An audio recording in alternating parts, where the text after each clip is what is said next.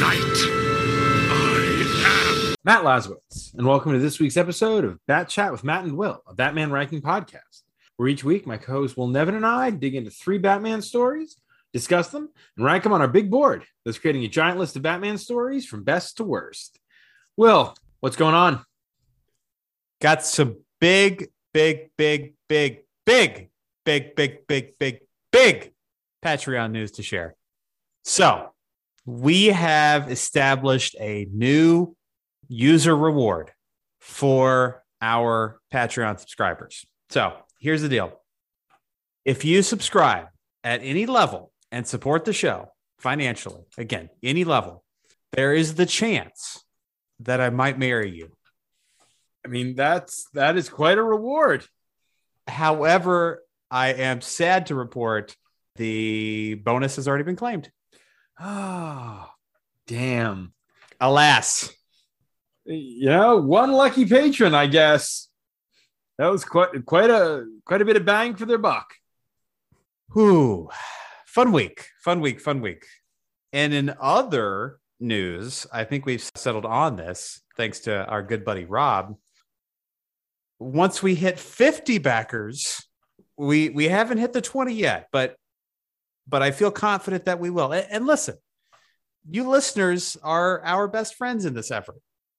Tell your friends, right? Share the show with a friend and tell them to share it with one of their other friends, not with you because you already listened, so they don't need to share it with you. But once we, of course, hit 20 backers, we're going to rank the Star Trek movies, which, by the way, we could do when that brand new fancy 4K set hits in the fall. At least we'll have the original.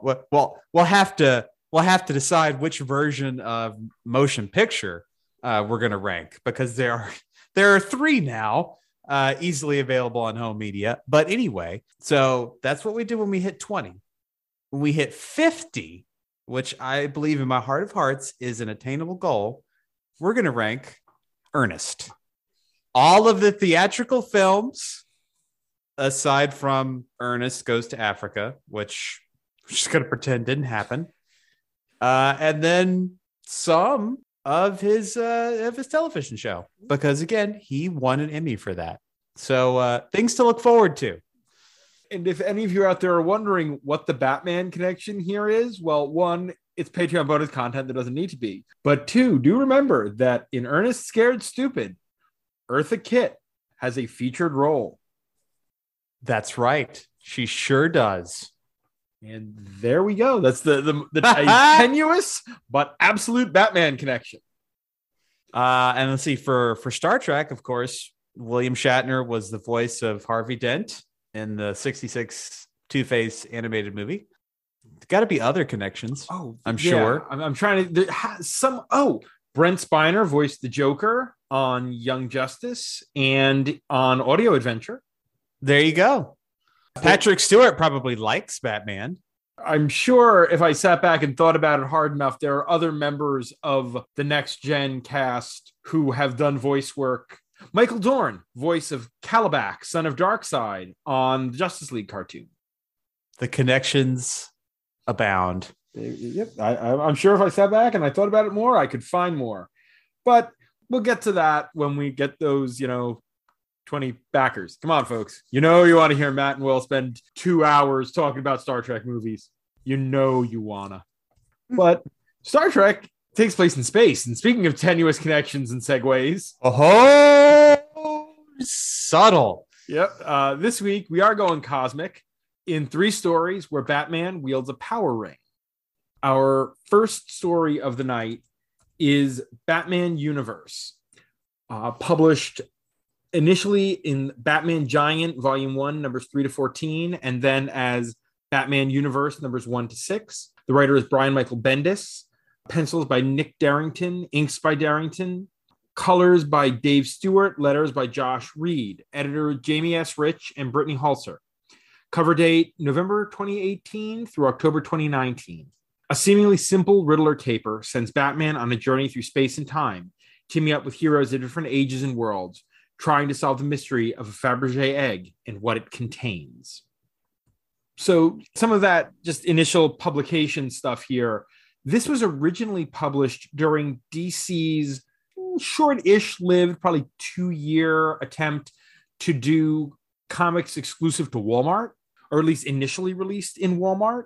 And this was in the Batman Giant from, as I said, issues 3 to 14. Each issue of Universe, the floppies, contained 2 chapters. But I read it in those initial Walmart releases because the only thing that could get me into Walmart were Batman stories that I couldn't get anywhere else.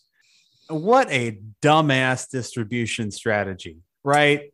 Comic book exclusives to Walmart that appeal only to comic book nerds who flock to the Walmarts and grab up the copies and do nothing to expose the books to a new audience. So fucking stupid.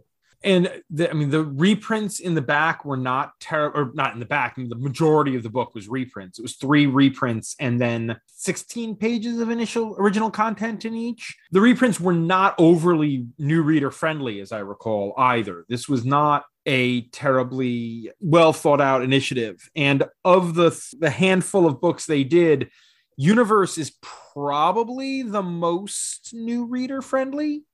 The Wonder Woman one was not.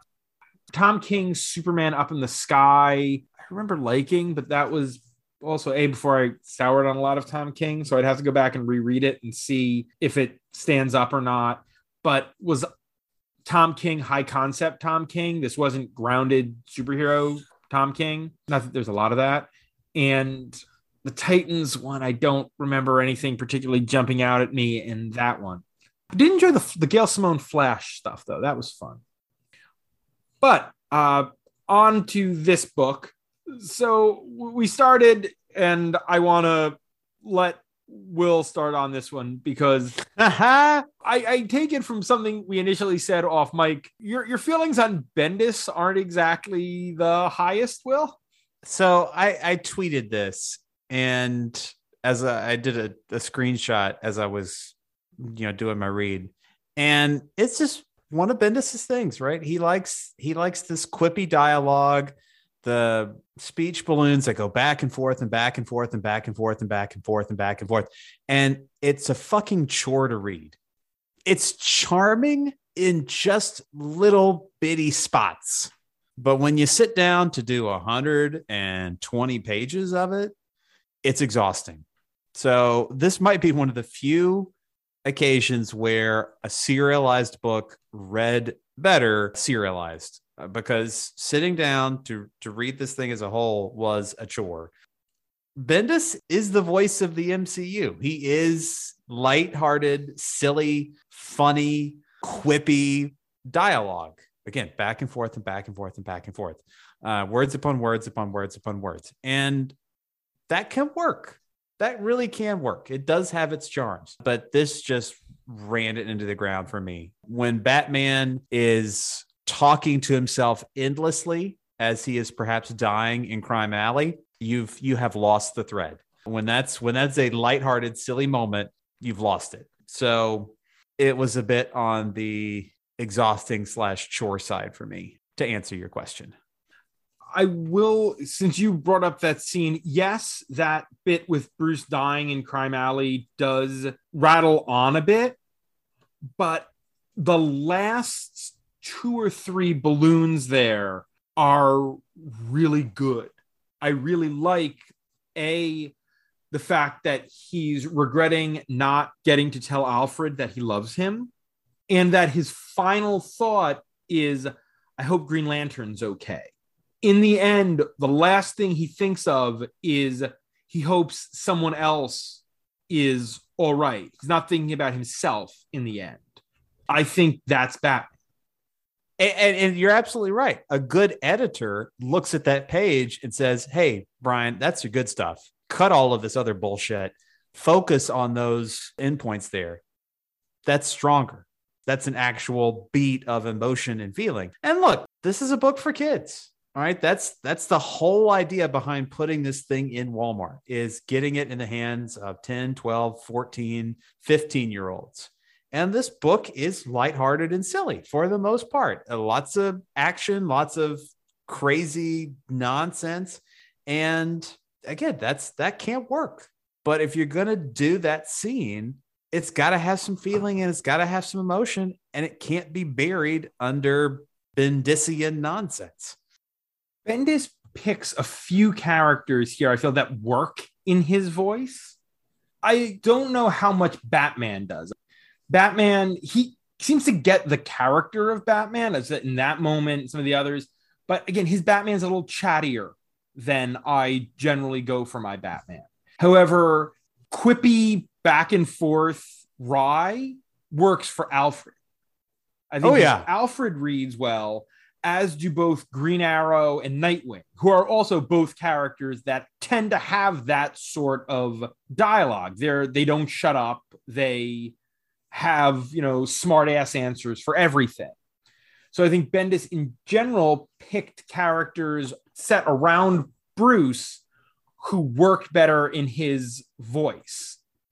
One of these things, you've got to go back and you've got to remember when it was announced that Bendis was coming to DC, everyone assumed that Batman was where he was going, because this is a guy who's known for Daredevil and Jessica Jones and Luke Cage. Superman was not the character that people thought Bendis was going to be spending all his time writing in the Legion.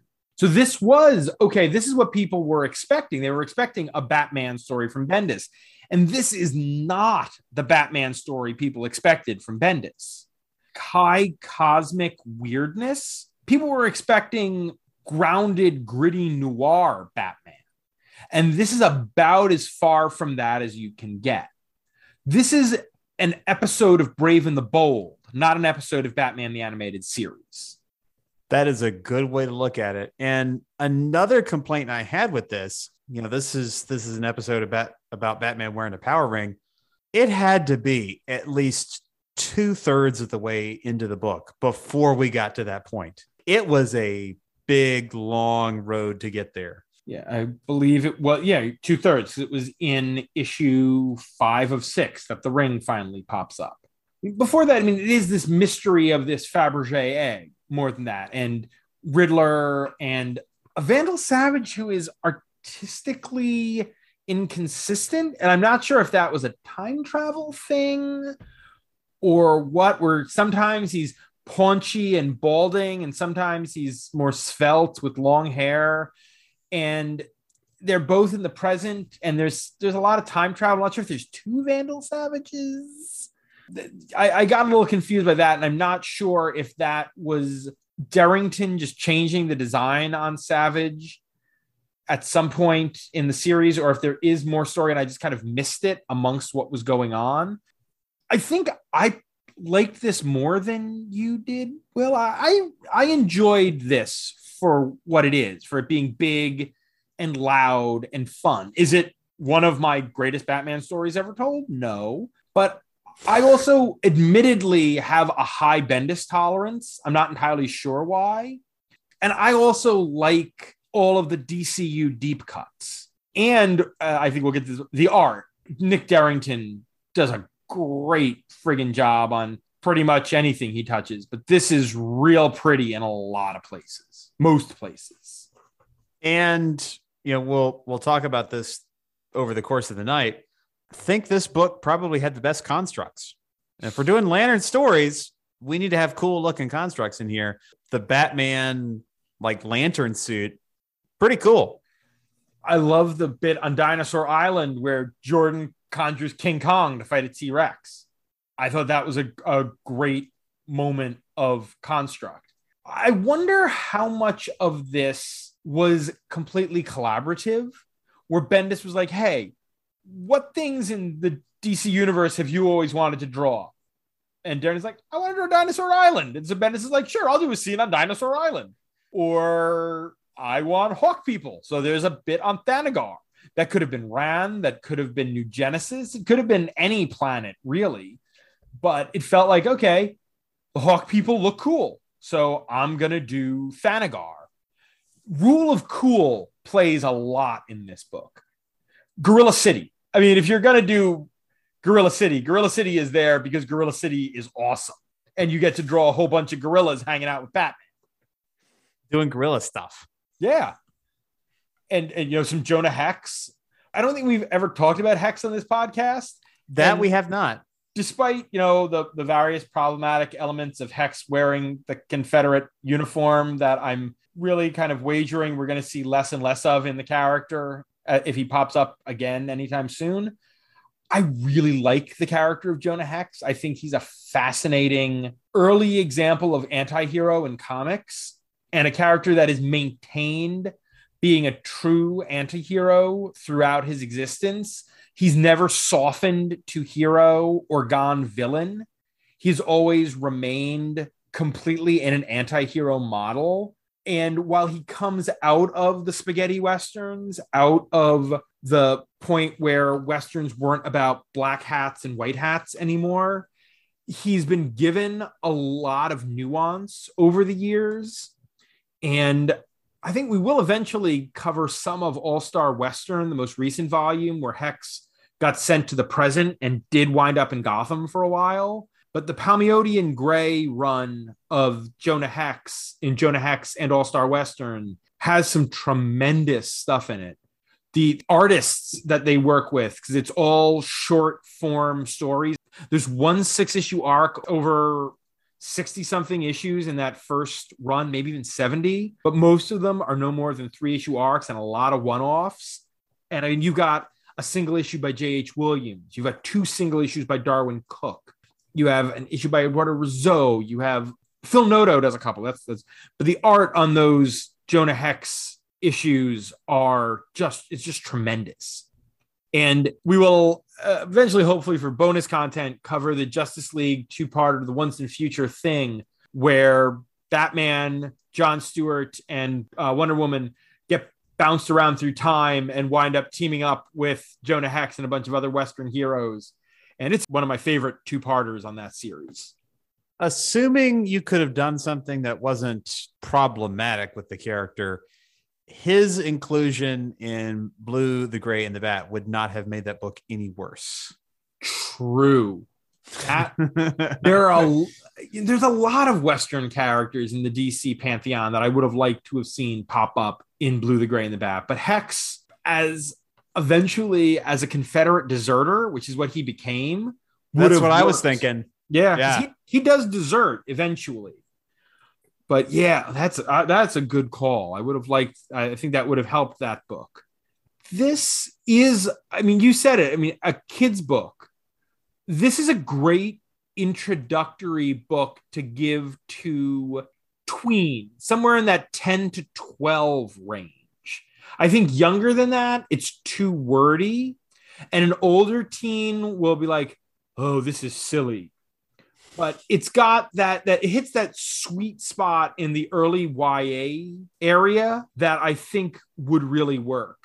And by the way, one of my favorite lines, and it's just something that made me happy, Batman loves dinosaurs. Hal Jordan says that. It made me happy. And that is absolutely the title of this episode, because Batman loves dinosaurs. Matt loves dinosaurs. So another thing that I have in common with Batman. Have you seen my cave? I have a dinosaur in the cave. I love dinosaurs. Batman loves dinosaurs. Rawr. And you get to the end, and by the end you've got future ninjas and the entire Green Lantern Corps fighting. The final chapter, I feel like, needed more room to breathe. The fact that we suddenly briefly, for 6 pages, wind up in a world without Batman, that's something I wish we could have unpacked for a chapter or two. And I also got to wonder if there was a character that was ever made for the Bendis quippiness, it's the Riddler. Oh, yeah. He should talk like a Bendis character. And because of the influence of the power ring inside this Fabergé egg, he's sort of dumbed down. So he's not rambling on like he normally does. Boy, I felt like that was a waste of the Riddler from a writer like Bendis, because Bendis's Riddler should just talk nonstop and irritate the hell out of everyone around him. Yeah, and I think this book would have been stronger if the villain, the big bad, had remained Riddler throughout the book. Like, Riddler's introduced in the first couple of chapters, and then you learn that, Vandal Savage is the guy controlling the Riddler, and then Riddler just basically goes away for the bulk of the book.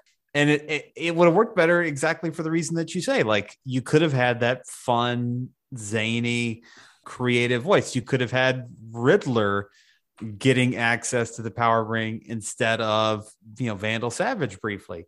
You could have had Riddler trying to stand against the Lantern Corps. Like, those would have been, more fun than I think ultimately what we saw here. Batman and Vandal Savage, I have a thing with Batman and Vandal Savage, and I have a problem with Vandal Savage at this point in the same way that I have a problem with Darkseid. DC does not have a deep bench of world beaters, and so certain villains repeatedly come up. Anytime you get an event, it seems like DC often is trying to introduce some new world beater, and that character doesn't take off. So suddenly Darkseid becomes the center of whatever the next event is. There are numerous immortals wandering around the DC universe. But do you know how many friggin' characters are Vandal Savage's eternal nemesis who has been fighting him for centuries? The Immortal Man, Resurrection Man, Hawkman, Batman when he was lost in time during the Grant Morrison run. I would have liked to see some other immortal character pop up here. And I don't entirely know. Yeah, I was about to say, I don't entirely know why this wasn't Ra's al Ghul, except maybe Bendis thought that was too obvious, that everyone would expect Ra's to be this kind of thing. So you'll use Vandal Savage instead. But you could have dug through and found some other immortal to drop into this place. I do want to swing back to the art because there is some absolutely astounding art. Darrington draws some 2-page spreads that are stunning, especially in issue 5. I probably should have broken the issue down better in my notes, where Batman and Nightwing invade Vandal Savage's submarine. And there is a series of panels. Not even panels, this is just a spread, but it's Batman and Nightwing fighting their way through the sub, and you're tracking them with your eyes. And it's really gorgeous, and it's really well thought out. You get a lot of cover gallery art in the back, and it is really stunning to look at without the trade dress. Yeah. As I said, I had this in the Walmart, so I didn't have any of the really nice reproductions. Yesterday, I was in a shop in Philadelphia, and they had a big rack of these trades and hardcovers, 30% off. And I was like, oh, there's Universe, and it's 30% off. Okay. So I got to look through all that, the trade dressless covers today, and I was like, ooh, that's really pretty. Yeah, Comixology was having a similar sale. I had gotten the first 2 issues of this and never read them. And it was cheaper to just buy the trade than to get the remaining 4. So that's how I ended up with this nice cover gallery. Gorilla City. There's also a gorgeous double-page spread of Gorilla City. Dinosaur Island. Loves me some Dinosaur Island. Matt loves dinosaurs. Batman fighting Vandal Savage through time and the DC universe. Yes, all of the different little bits up to and including the Atomic Knights and their riding Dalmatians from the Great Disaster era. And I think that's Earth 17 at this point. That's one of the Earths. The old school Superman on that. Oh, by the way, the museum at the end where Bruce returns the Fabergé egg to, the Flugelheim, that is the name of the museum from '89 that the Joker rips up during the Party Man sequence. And the ballerina statue is there. As we are on the eve of writing our Bat Chat column where we will discuss the final issue of the '89 miniseries. So it's on my mind. It's a big column tomorrow. We got Big Daddy Zdarsky making his Batman debut. We got 89 and we got the climax of Joker, right? That's just good day for reading. As I say now, not having read the books, I hope they're good. Please don't spoil me in the future if they're not good. I can't imagine after, like, oh, please, Tiny, do not miss. You got to stick this landing. I mean, you've stuck 14 issues. Don't trip on 15. Please. Surprise! Ghostmaker saves the day. No, I'd rather not. Oh, I also, speaking of the art, I love the first few pages of the book, which are from Batman's point of view as he's driving the Batmobile and climbing a building. I like that visual choice before it switches to sort of third person as Batman appears on a big splash. And the final page of the entire volume, it's another big splash of Batman doing Batman stuff. Whatever else you gotta say, Darrington slays in this book. And I do not know what if Bendis writes in full script or Marvel style. The amount of Marvel he's done, I have to imagine it's plot first, but I can't be sure. But if he's writing full script, he's playing to Darrington's strengths. That's for sure. Poor artists having to account for all of these goddamn word balloons. That's one of the things that I've got to wonder about if Bendis does do Marvel style. Do you leave a large amounts of negative space when you're writing for someone like Bendis, knowing that there's going to be a lot of words? I am not an artist, so I cannot tell you. One final art note, a great splash right before that 2-page spread of DC history as Bruce gets his memories back, and you get a single page splash of Bruce with rogues and allies in the background on a red background as he remembers Batman. I'm Batman. Yeah. I want more Darrington Batman. And I mean, the power ring, by the by, I guess we should probably talk about the power ring a little more that was hidden inside the Fabergé egg. A white lantern ring, but not that white lantern ring, is a MacGuffin. It's a MacGuffin for the first 4.5 issues and then becomes more of an active plot device, but still is really just something for them to fight over. It serves a real purpose in the last issue, but it feels like there could have been other things that could have been used to do that kind of thing. I don't know. It felt more like a cosmic cube from over in Marvel than a power ring. This sort of reality rewriting thing, which is not something power rings have a tendency to do. Yeah. We're kind of stretching the boundaries of what the ring should and shouldn't be able to do. I'm not the Green Lantern scholar, but once you have established a thing that can travel through time, can travel through universes, can scramble people's brains, can then choose the wearers, but the programming is faulty, you've kind of overtaken the plumbing a little bit. But I really like the idea that, it was basically a proto ring. And as you said, it's not the white ring, but you can still work in like the white imagery, the rainbow, the spectrum stuff. The colors in these moments were quite nice. Oh, yeah. When Bruce is in the void inside the ring, and it's mostly white, with kind of faded, swirling rainbows around him. Dave Stewart does a great job on the colors in this book. Oh, think of that. Dave Stewart doing a good job on colors. Shock of shocks, right? That man gets around. I don't understand how he maintains the quality of his work. But boy, howdy does he ever. I'm not gonna complain on that front. I don't think I have much of anything else here. I don't have anything else, so that means it's time to put Batman Universe on the big board. Okay, everyone. We are at 135 stories on the big board. Woo! Story number 1 is Batman Year 1, Batman Volume 1, numbers 404 to 407. Story number 25 is Cheer from Batman Urban Legends, numbers 1 to 6. Number 50 is Blood Secrets from Detective Comics Annual number 2. Coming in at 69 is Batman, Sword of Azrael. Nice. Number 75 is Super Heavy from Batman Volume 2, numbers 41 to 50. Down at number 100 is Luthor, You're Driving Me Sane from Joker Volume 1, number 7. 125 is The Case of the Chemical Syndicate, the very first Batman story from Detective Comics, Volume 1, number 27. And all the way at the bottom, Batman White Knight. All right. So where are we thinking? You've softened me on this. Your goodwill and charity have made me not like this a bit less.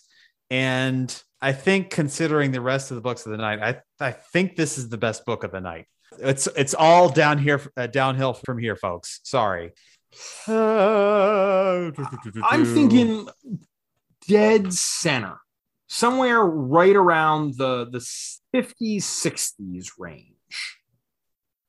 Yeah, I could go for that.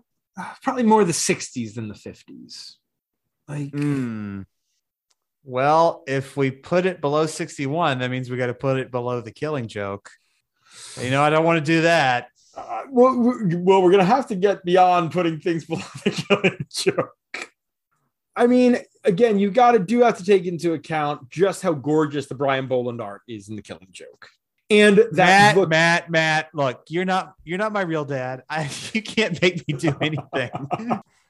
And that the core concept of The Killing Joke, it's all the trappings of The Killing Joke that are the problem in the actual story. The core concept is a really good concept. All right, logging on to Twitter right now. Matt loves The Killing Joke. Matt does not love The Killing Joke. Do not put that on me. Okay. In kind of a strange way, this is kind of reminiscent of The Untold Legend of the Batman, in that it is for a wide audience. It is trying to do Untold Legend of the Batman. It's not necessarily trying to do a lot of things, but it's trying to streamline and present a cohesive story. And in this book, it's bringing in a lot of these cosmic concepts and trying to tell a new reader-friendly version of a big cosmic Batman story. So maybe not siblings, but they feel like cousins to me. So I do think we're in the right range. I think it's a little below that.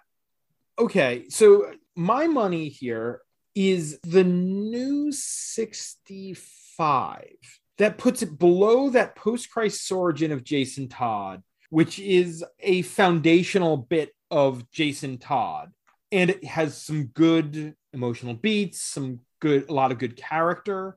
And above Trust, which is the Zatanna Joker story from Detective, which is fun and has some cool beats to it, but is a trifle.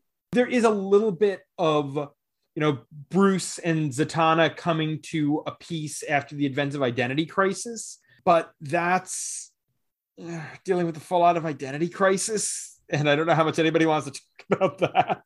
And correct me if I'm wrong, but it's Paul Dini writing Zatanna, so it's nothing special. Yeah, you can find that any day of the week.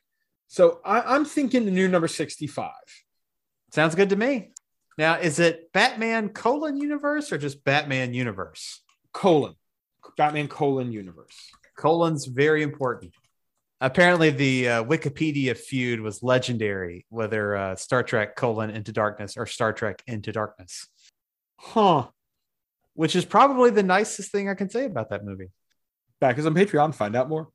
I can't remember what it was, but a couple mornings ago, I woke up and I started scrolling through Twitter, and I realized something, and I don't know what it says about me, that I cannot bring myself to love or even like the majority of people that I know as much as so many people on Twitter hate fictional characters and comic book creators they've never met. Am I dead inside, or are people just monsters on Twitter? Or is it a little bit of both? It could be. I think I could have a really interesting conversation with Sean Gordon Murphy. It wouldn't exactly be respectful, I think, at points, because I'd say that you, sir, are a moron. I don't know why you feel you have the ability to write the things that you do.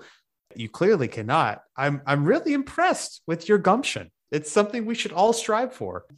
But, it'd be fun to watch him kind of defend his work. I've always said that if I ever find myself in some kind of Make-A-Wish deal, it's going to be watching Star Trek Into Darkness with J.J. Abrams. And he's going to sit there as I'm on my deathbed, and I'm going to look at him and say, "Why did you do this? Why does no one know who Khan is in this world? He was a legendary mass murderer and dictator." Why does Spock have to video conference call Spock? Why? Again, that is a little preview of what y'all will get when you back that Patreon. So back that Patreon. But our next story is In Darkest Night. This is Batman in Darkest Night, written by Mike W. Barr, with art by Jerry Bingham, colors by Digital Chameleon, letters by Pat Brosseau, edited by Kevin Dooley and Eddie Berganza. Cover date, February of 1994. In this classic Elseworlds, instead of the bat flying into Bruce Wayne's study, a Green Lantern ring does, creating a fusion of the two heroes as this Green Lantern searches for his parents' killer and faces a series of familiar fused villains. Start off, Problematic Creator Watch. Eddie Berganza, noted sex creep. Asshole. Yep, and this is not our first warning about Berganza tonight. So yeah, he'll be back. Wait. Is the third book exceptionally cursed? Oh, is it ever? Oh my God. It might be the most cursed thing we've read. Yeah, pretty sure it is. Jesus. We will get to that. God almighty. Yeah. First up, just as a particular reminder, this is the exact same creative team, or at least writer artist, for Son of the Demon. Yeah, that was mentioned on the ad copy. From the creators of Batman, Son of the Demon, a frightening look at a world that might have been. Don't know about frightening, but they were creators of Son of the Demon. Frightening implies more horror than we get here. And this was not a horror book. Yeah, and not even like a moral horror. Like we see that in the next book. We see, the power ring going to Bruce at the wrong moment in his life and the disastrous consequences that arise from that. But this is, I don't know. To me, this just had a lot of golden age sensibility exposition, like moving from one beat to the next, to the next, to the next, without like stopping to think about all of these consequences. To me, this book is summed up at the very end.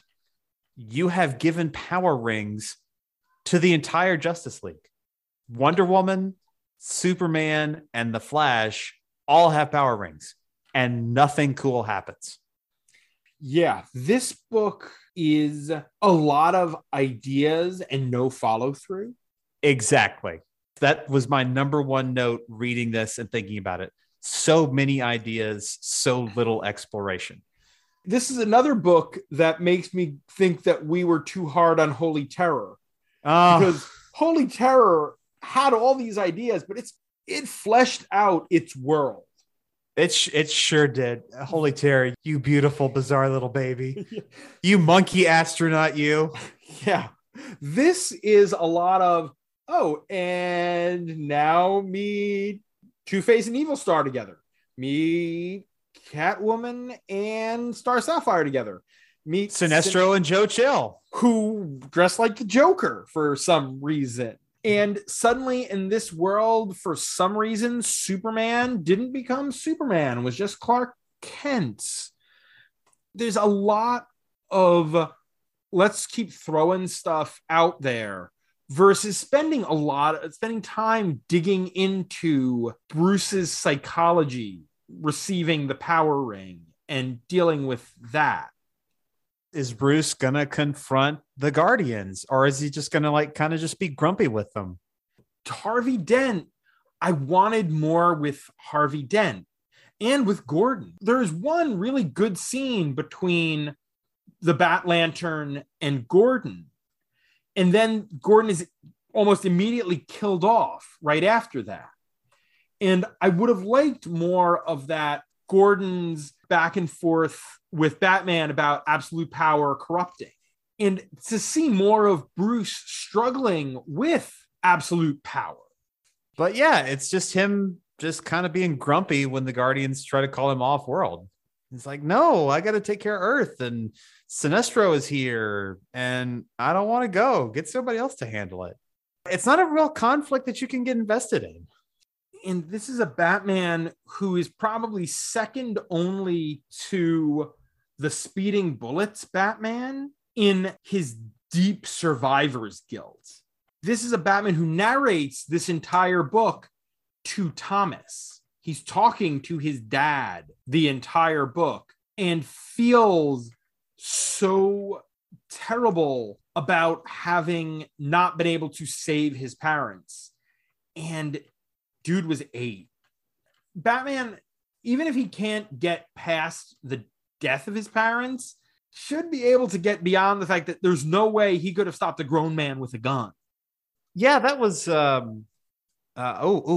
we can do this. We can tease the bonus content that these freeloaders are not going to get a chance to listen to until they pony up. But that was one of the interesting things from Batman Unburied. You had a Batman who had grown beyond his grief, and he was trying to figure out what that meant. He says, I went out one night on patrol and I didn't think about Thomas and Martha. What does that mean? Does that mean that Batman is dead? Does that mean that I am dead? Or does that mean that I'm processing this like an adult? I was deeply affected by the death of my father. And not to say that the death of my mother did not make me sad, but he was my hero. He was my friend. He was the person in the world who understood how my brain worked and appreciated for me. He gave me my love of Star Trek.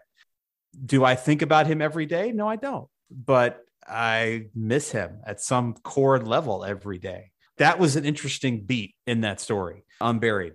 Sign up, listen to us talk about it. But yeah, you're right. Here it is first and foremost in his mind, as you're right. He's narrating to Thomas. And that just makes the end all that weirder when he says, all right, Dad, I got to blow the planet. I got to go hunt down Sinestro for, I don't know, the rest of my life.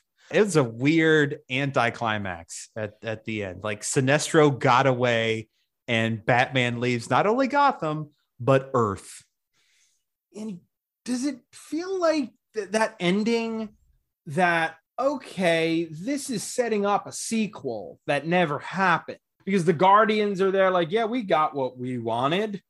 You manipulated this whole thing to get Batman off Earth or after Sinestro, or I don't get what you're getting at there. It was all a test. Aha! Yeah, it was an odd way to end this story. And it's a downer of an ending. Alfred sacrifices himself for Batman, and why exactly? I mean, Alfred knew Sinestro had booby-trapped the lantern. Why did he have to set it off instead of just waiting there quietly when Bruce came back to recharge his ring? Be like, Master Bruce, don't, it's a trap. I guess because somebody had to spring the trap. I don't know. That was a weird beat for sure. We like Son of the Demon. Son of the Demon is wacky 80s action movie Batman. Yeah, it's Batman Rambo. Yeah. I don't know exactly what this is, but it's not.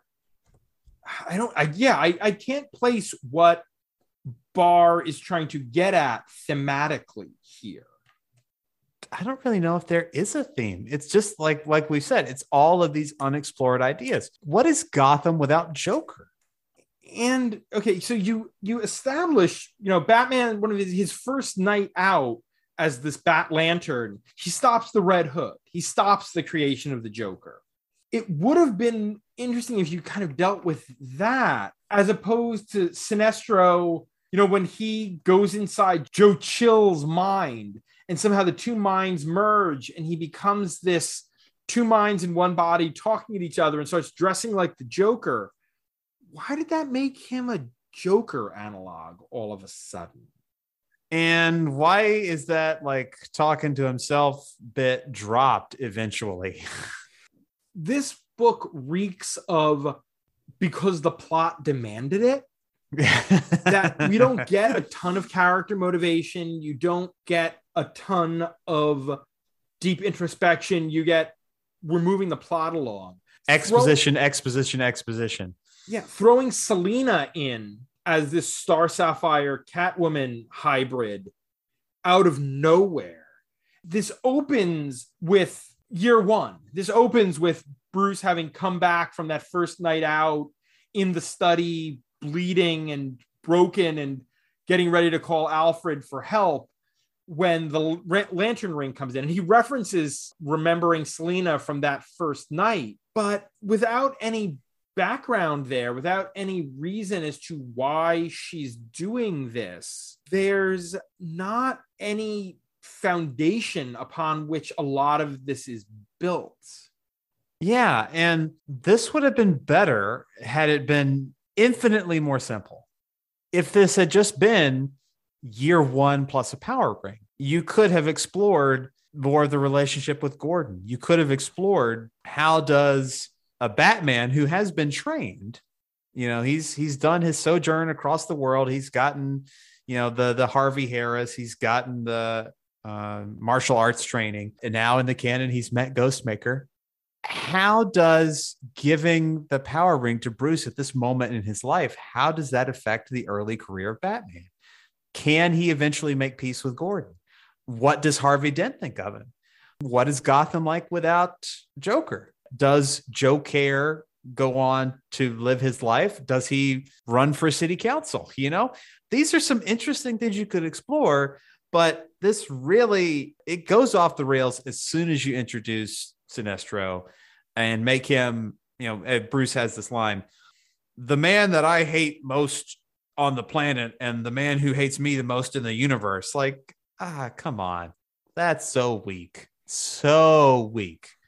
This might have been served better as 2 issues. Issue 1 is the year 1 issue, the Batman part of it. And issue 2 is him having dealt with Gotham and then having to go off into space and deal with the Sinestro stuff. And it would have given both halves the time to breathe a little more. But there's so much disjointed random scenes here that it feels like there's no weight to anything. Sinestro killing Jim Gordon, giving him a heart attack. I should have felt more for Jim there because he's Jim Gordon. I should have felt more when Sinestro turns Harvey into Two-Face. But neither of them were really characters. They were voicing points of view. And there's a bit where Dent is like, what could that power be in the hands of someone who would use it better? That never goes anywhere. Harvey just gets turned into Evil Star, and that's that. You don't get any of the two-facedness there. There are a couple of lines where he makes like 2 jokes, I think. But yeah, that's it. Sure. I just feel like this was a neat idea that DC was like, oh, hey, you guys did Son of the Demon. People like that. Oh, Batman with a power ring? That's a cool idea. Go for it. And it just doesn't go anywhere. And it feels like it was set up for a sequel that never happened. And so this book sits as a relic. And again, I want to highlight the fact this book gives a power ring to Wonder Woman, Superman, and the Flash. And nothing happens. Yeah, they're wearing variations on their costumes with Green Lantern symbols. And they don't use the rings. They use their powers. I mean, I wasn't even sure if they had rings. I think they do because, again, they're lantern emblazoned. I'm not 100% sure what the Guardians endgame was in doing this. Because if you're sending Kilowog, Tomar-Ray, Katma-Tui, and Arisia to pick up Batman, was the League there just to backstop Batman to take out Sinestro? I guess, maybe? Again, the Guardians are like, our plan came together. It's like, what plan, you manipulative dicks? As in all things, the Guardians are manipulative dicks. No getting around that. No, they are awful. They remain awful. They are protectors of of their own status quo and never want anything to change beyond their own universe-inflicted order. And yeah, I do not like the Guardians of the Universe. Fucking space courts and their space cops. Mm-hmm. Weird book with no ending. We done here? Yeah, I think we are. That means it's time to put Batman and Darkest Night on the big board. Oh boy.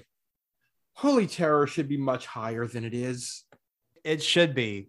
Because I want this below Holy Terror. Well, clearly. But I look at some of the stuff above Holy Terror, and it's like Holy Terror belongs above a whole bunch of this stuff. Holy Terror belongs at least 10 spots higher than it is, more than that, frankly. Like Holy Terror is down at 113. Holy Terror should probably be in the upper, like right around 100. I feel like even that's too low. But I'll say this for Darkest Night. It beats the Blue, the Gray, and the Bat. Yeah. At 131. Oh, no, it's not down in that because it's not offensive. It's not offensive. So it's, I think, somewhere between 113 and 122 is where we start getting to stuff that is offensive or just plain bad. Last Batman story belongs a little higher because it's neither of those things. Last Batman story should probably be 122 above Days of Rage, where we start getting into the stuff that's like, oh, that's just bad. And that's offensive. Hey, that's what you get for false advertising. Okay. I'll give you that. Okay. I think this falls in that between Holy Terror and Days of Rage. This might be right above Days of Rage. 121, Batman Mastered the Future. Another Elseworlds, but this is an Elseworlds. This is one of those Batman without Batman. 48 pages, and there's like 12 pages of Batman and a lot of Bruce Wayne moping about not being Batman anymore. Mm-hmm. And he's like, oh, I am done with being Batman. Oh, changed my mind. Yeah, I actually think this is better than that. I think I would still take this over that. Because at least the Jerry Bingham art is also nice. We didn't talk about it particularly, but it's nice art. Not great, but solid. So it's above 121. Is it above Superman's Secret Kingdom? That one issue of World's Finest where Superman becomes king of the lost Inca tribe. Oof. Maybe this then is the new 120. Yeah, because I wouldn't put it above Beware of Poison Ivy. For all of its problems, that's at least kind of fun. It's readable. Yeah, exactly. So yeah, this is our new 120. Okay. And Matt, I'm going to put forth this idea. I truly think, because in the back of this thing, we have a preview of White Knight #1. I know. I saw that. I have that in my notes. What else? And we have a house ad for Doomsday Clock. God, there might have been something else too. Was there another house ad? Yeah, for Warren Ellis's return to the Wildstorm. This is the most cursed thing we've read. Yeah, this is something else, everyone. Our final story is Fear of the Dark. This is Batman Dawnbreaker #1. The writer is Sam Humphrey with art by Ethan Van Sciver, colors by Jason Wright, letters by Todd Klein, edited by Tom Napolitano, Eddie Berganza, and Andrew Marino, with a cover date of December of 2017. In the heart of the dark multiverse, witness the birth of the Dawnbreaker, a Batman with a power ring and no inhibitions, who embraces the darkness within himself. So yeah, well, Eddie Berganza, we've already talked about, but the major, big time, holy shit, problematic creator watch is on the aforementioned Ethan Van Sciver. Van Sciver is the grand poobah of Comicsgate. This guy is a homophobe, a transphobe, a misogynist. I would rarely use this word to describe people. You're about to make Matt swear. No, it's not even a swear. He's evil. Oh, shit. God damn. He furthers hate. Yeah, as his brand. Yeah, his brand is embracing hate. And he is so toxic that he can no longer get mainstream comic work because he fucked around with this shitty online community. And he has, this is probably the last thing he will ever do with DC. It's up there. There might be, let's go to the videotape, so to speak, and check. Because this guy was a big time artist for DC for a long friggin' time. Primarily on Lantern, if I'm not mistaken. That was his biggest. Yeah, he did some Batman here and there. Way more Batman in his background than I like. A lot of work with Jeff Johns, shock of shocks.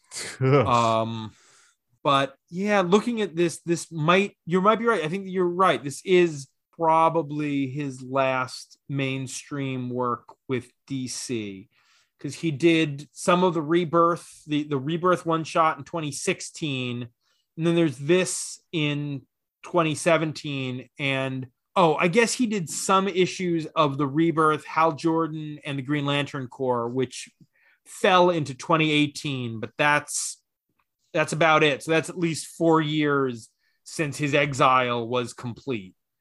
And it couldn't have happened to a nicer guy. I know. Has no one to blame but himself. Asshole. Yeah. Blech. Sam Humphries, the writer, was the writer of Green Lantern book at the time, I believe. As most of these, the Dark Knight Metal, Dark Knights one-shots were written by creators involved with those books. As I just said, this was part of Dark Knight's Metal. The Dawnbreaker is one of the 7 evil bat people who were the metal. A good correction. Yeah, because there's at least one that is the Drowned, who is female presenting, and I think the Cyborg. Well, the Red Death was the Flash. Excuse me, Murder Machine was Cyborg. I don't even know if there's any human left in the Murder Machine. I think he's possibly just a memory engram in a robot body at that point. So I don't know if he qualifies as a Batman, quote unquote. This is one of these one shots that gives us the background of these dark bats. And the beginning of this establishes, the first page, that this is a dark multiverse version of Earth 32. Earth 32, one of the 52 Earths, is the Earth that was derived from In Darkest Night. It is the Earth of fused heroes. So this actually thematically ties in with the last story. Interesting. Okay. Yeah, it's different. A lot of those Earths that are based on Elseworlds kind of take that initial kernel and extrapolate further. But it takes like a core concept, like this is an Earth where every hero is 2 heroes fused together, and creates new characters around that. Like there's the Super Martian, who's Superman and Martian Manhunter fused into one character. There's, I believe, an Aquaman Flash hybrid, a Wonder Woman Hawkwoman hybrid, and the Bat Lantern. So this is the dark Earth of an Earth that spins out of the core concept of In Darkest Night. So these are actually kind of paired in that way. And a good call, Will, for suggesting we do this instead of the Jeff Johns Green Lantern story where Batman wields a power ring, that I actually also believe is a Van Sciver drawn issue, but with Jeff Johns on story. So that one would be even more cursed. Yeah, well, I mean, you got Braganza here and you got a big old Sean Gordon Murphy preview in the back. So, so here, Bruce receives the power ring as he does in Darkest Night. But here he gets the ring the night his parents were killed. Immediately following their death. Yeah. So he is 8 years old and full of rage. So it actually takes a little bit of In Darkest Night and a little bit of Speeding Bullets, because the minute he gets the ring, what does he do? He just kills the fuck out of Joe Chill. After overloading his power ring. Yeah, he pushes through the ring's no-kill protocols with willpower exceeding 100%, exceeding what the ring is capable of, which that part's kind of cool, that his willpower is so strong that he is beyond what the Guardians could have predicted. Like that, but he's a homicidal little monster. Yeah, he broke the holodeck safety protocols whenever it's convenient for the plot. I think Humphries does a good enough job here. My main complaint with the story is that it's so thin.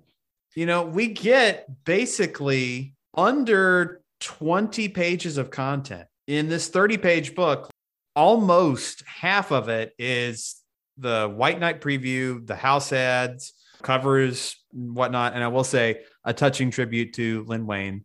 So there is at least one good thing in this book.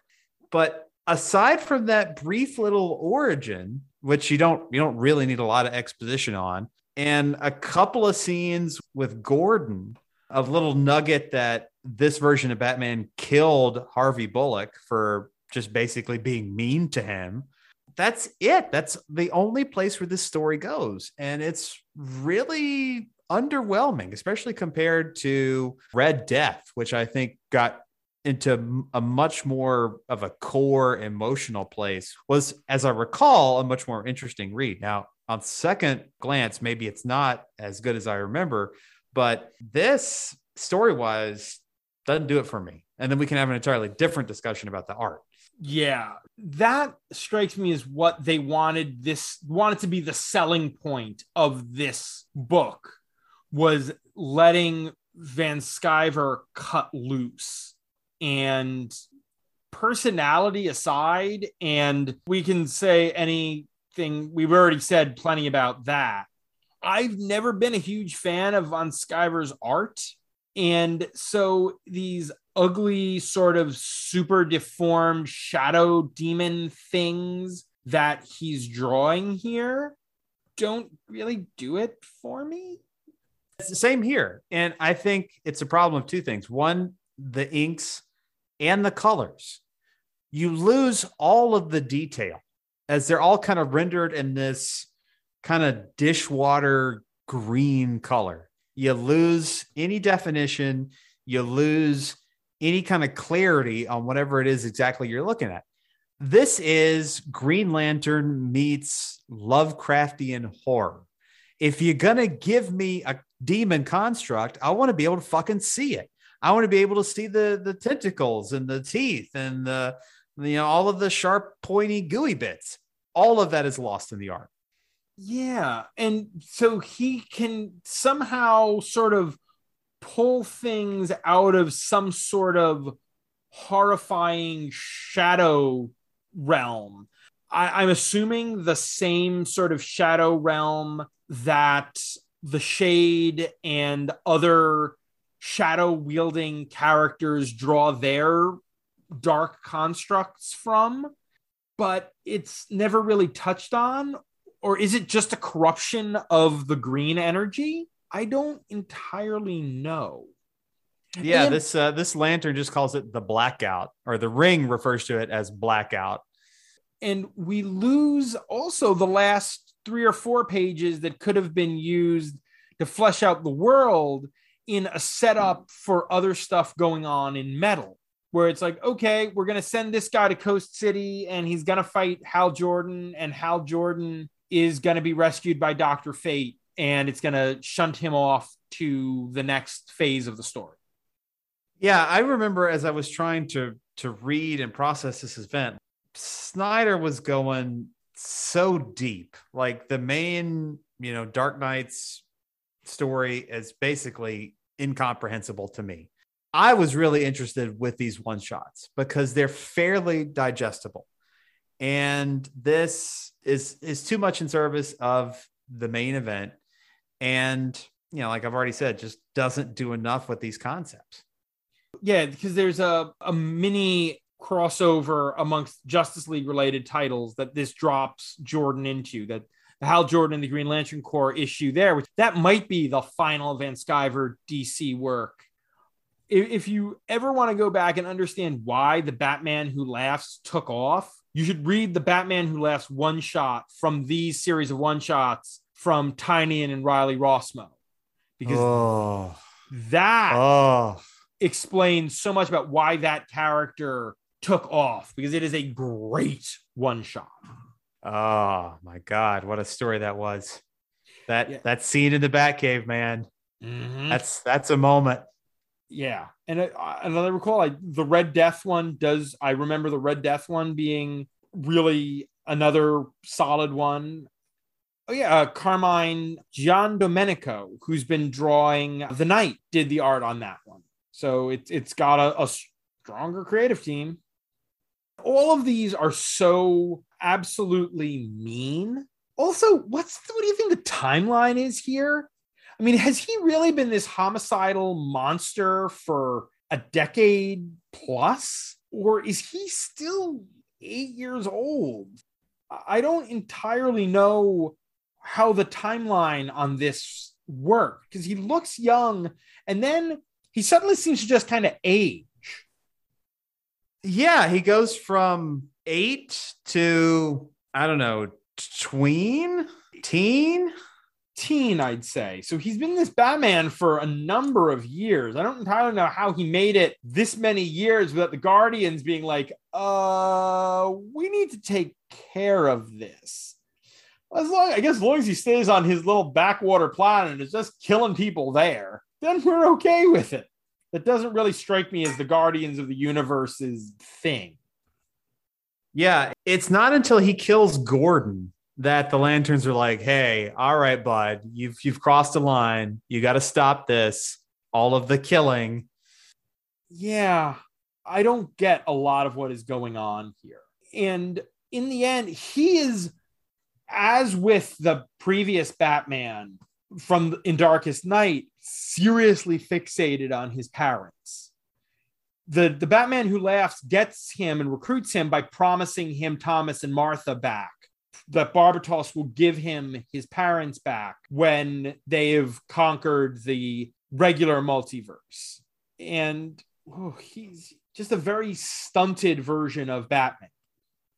I will say probably the only bit of the story that I really thought was, I don't know, engaging was Bruce gets the power ring. And after he vaporizes / melts Joe Chill, the next thing is he reanimates Thomas and Martha. And that was very creepy. And that maybe got at the horror kind of scary thing that Darkest Night hinted at in its trade dress. This tries to be a horror book, and the story doesn't forward the horror. It's just got some kind of gross art. Yeah. And again, the art is not rendered in such a way as to give the horror a visceral feel. Yeah, not good. I don't have much else to add beyond just not good. Yeah, not good. So that means it's time to put Batman the Dawnbreaker on the big board. So I'm sorry. I was going to say we have got to go below the Grim Knight at 108, because while that was not officially one of these one shots, it was, for all intents and purposes, one of these one shots that just came in that Batman Who Laughs miniseries. Right.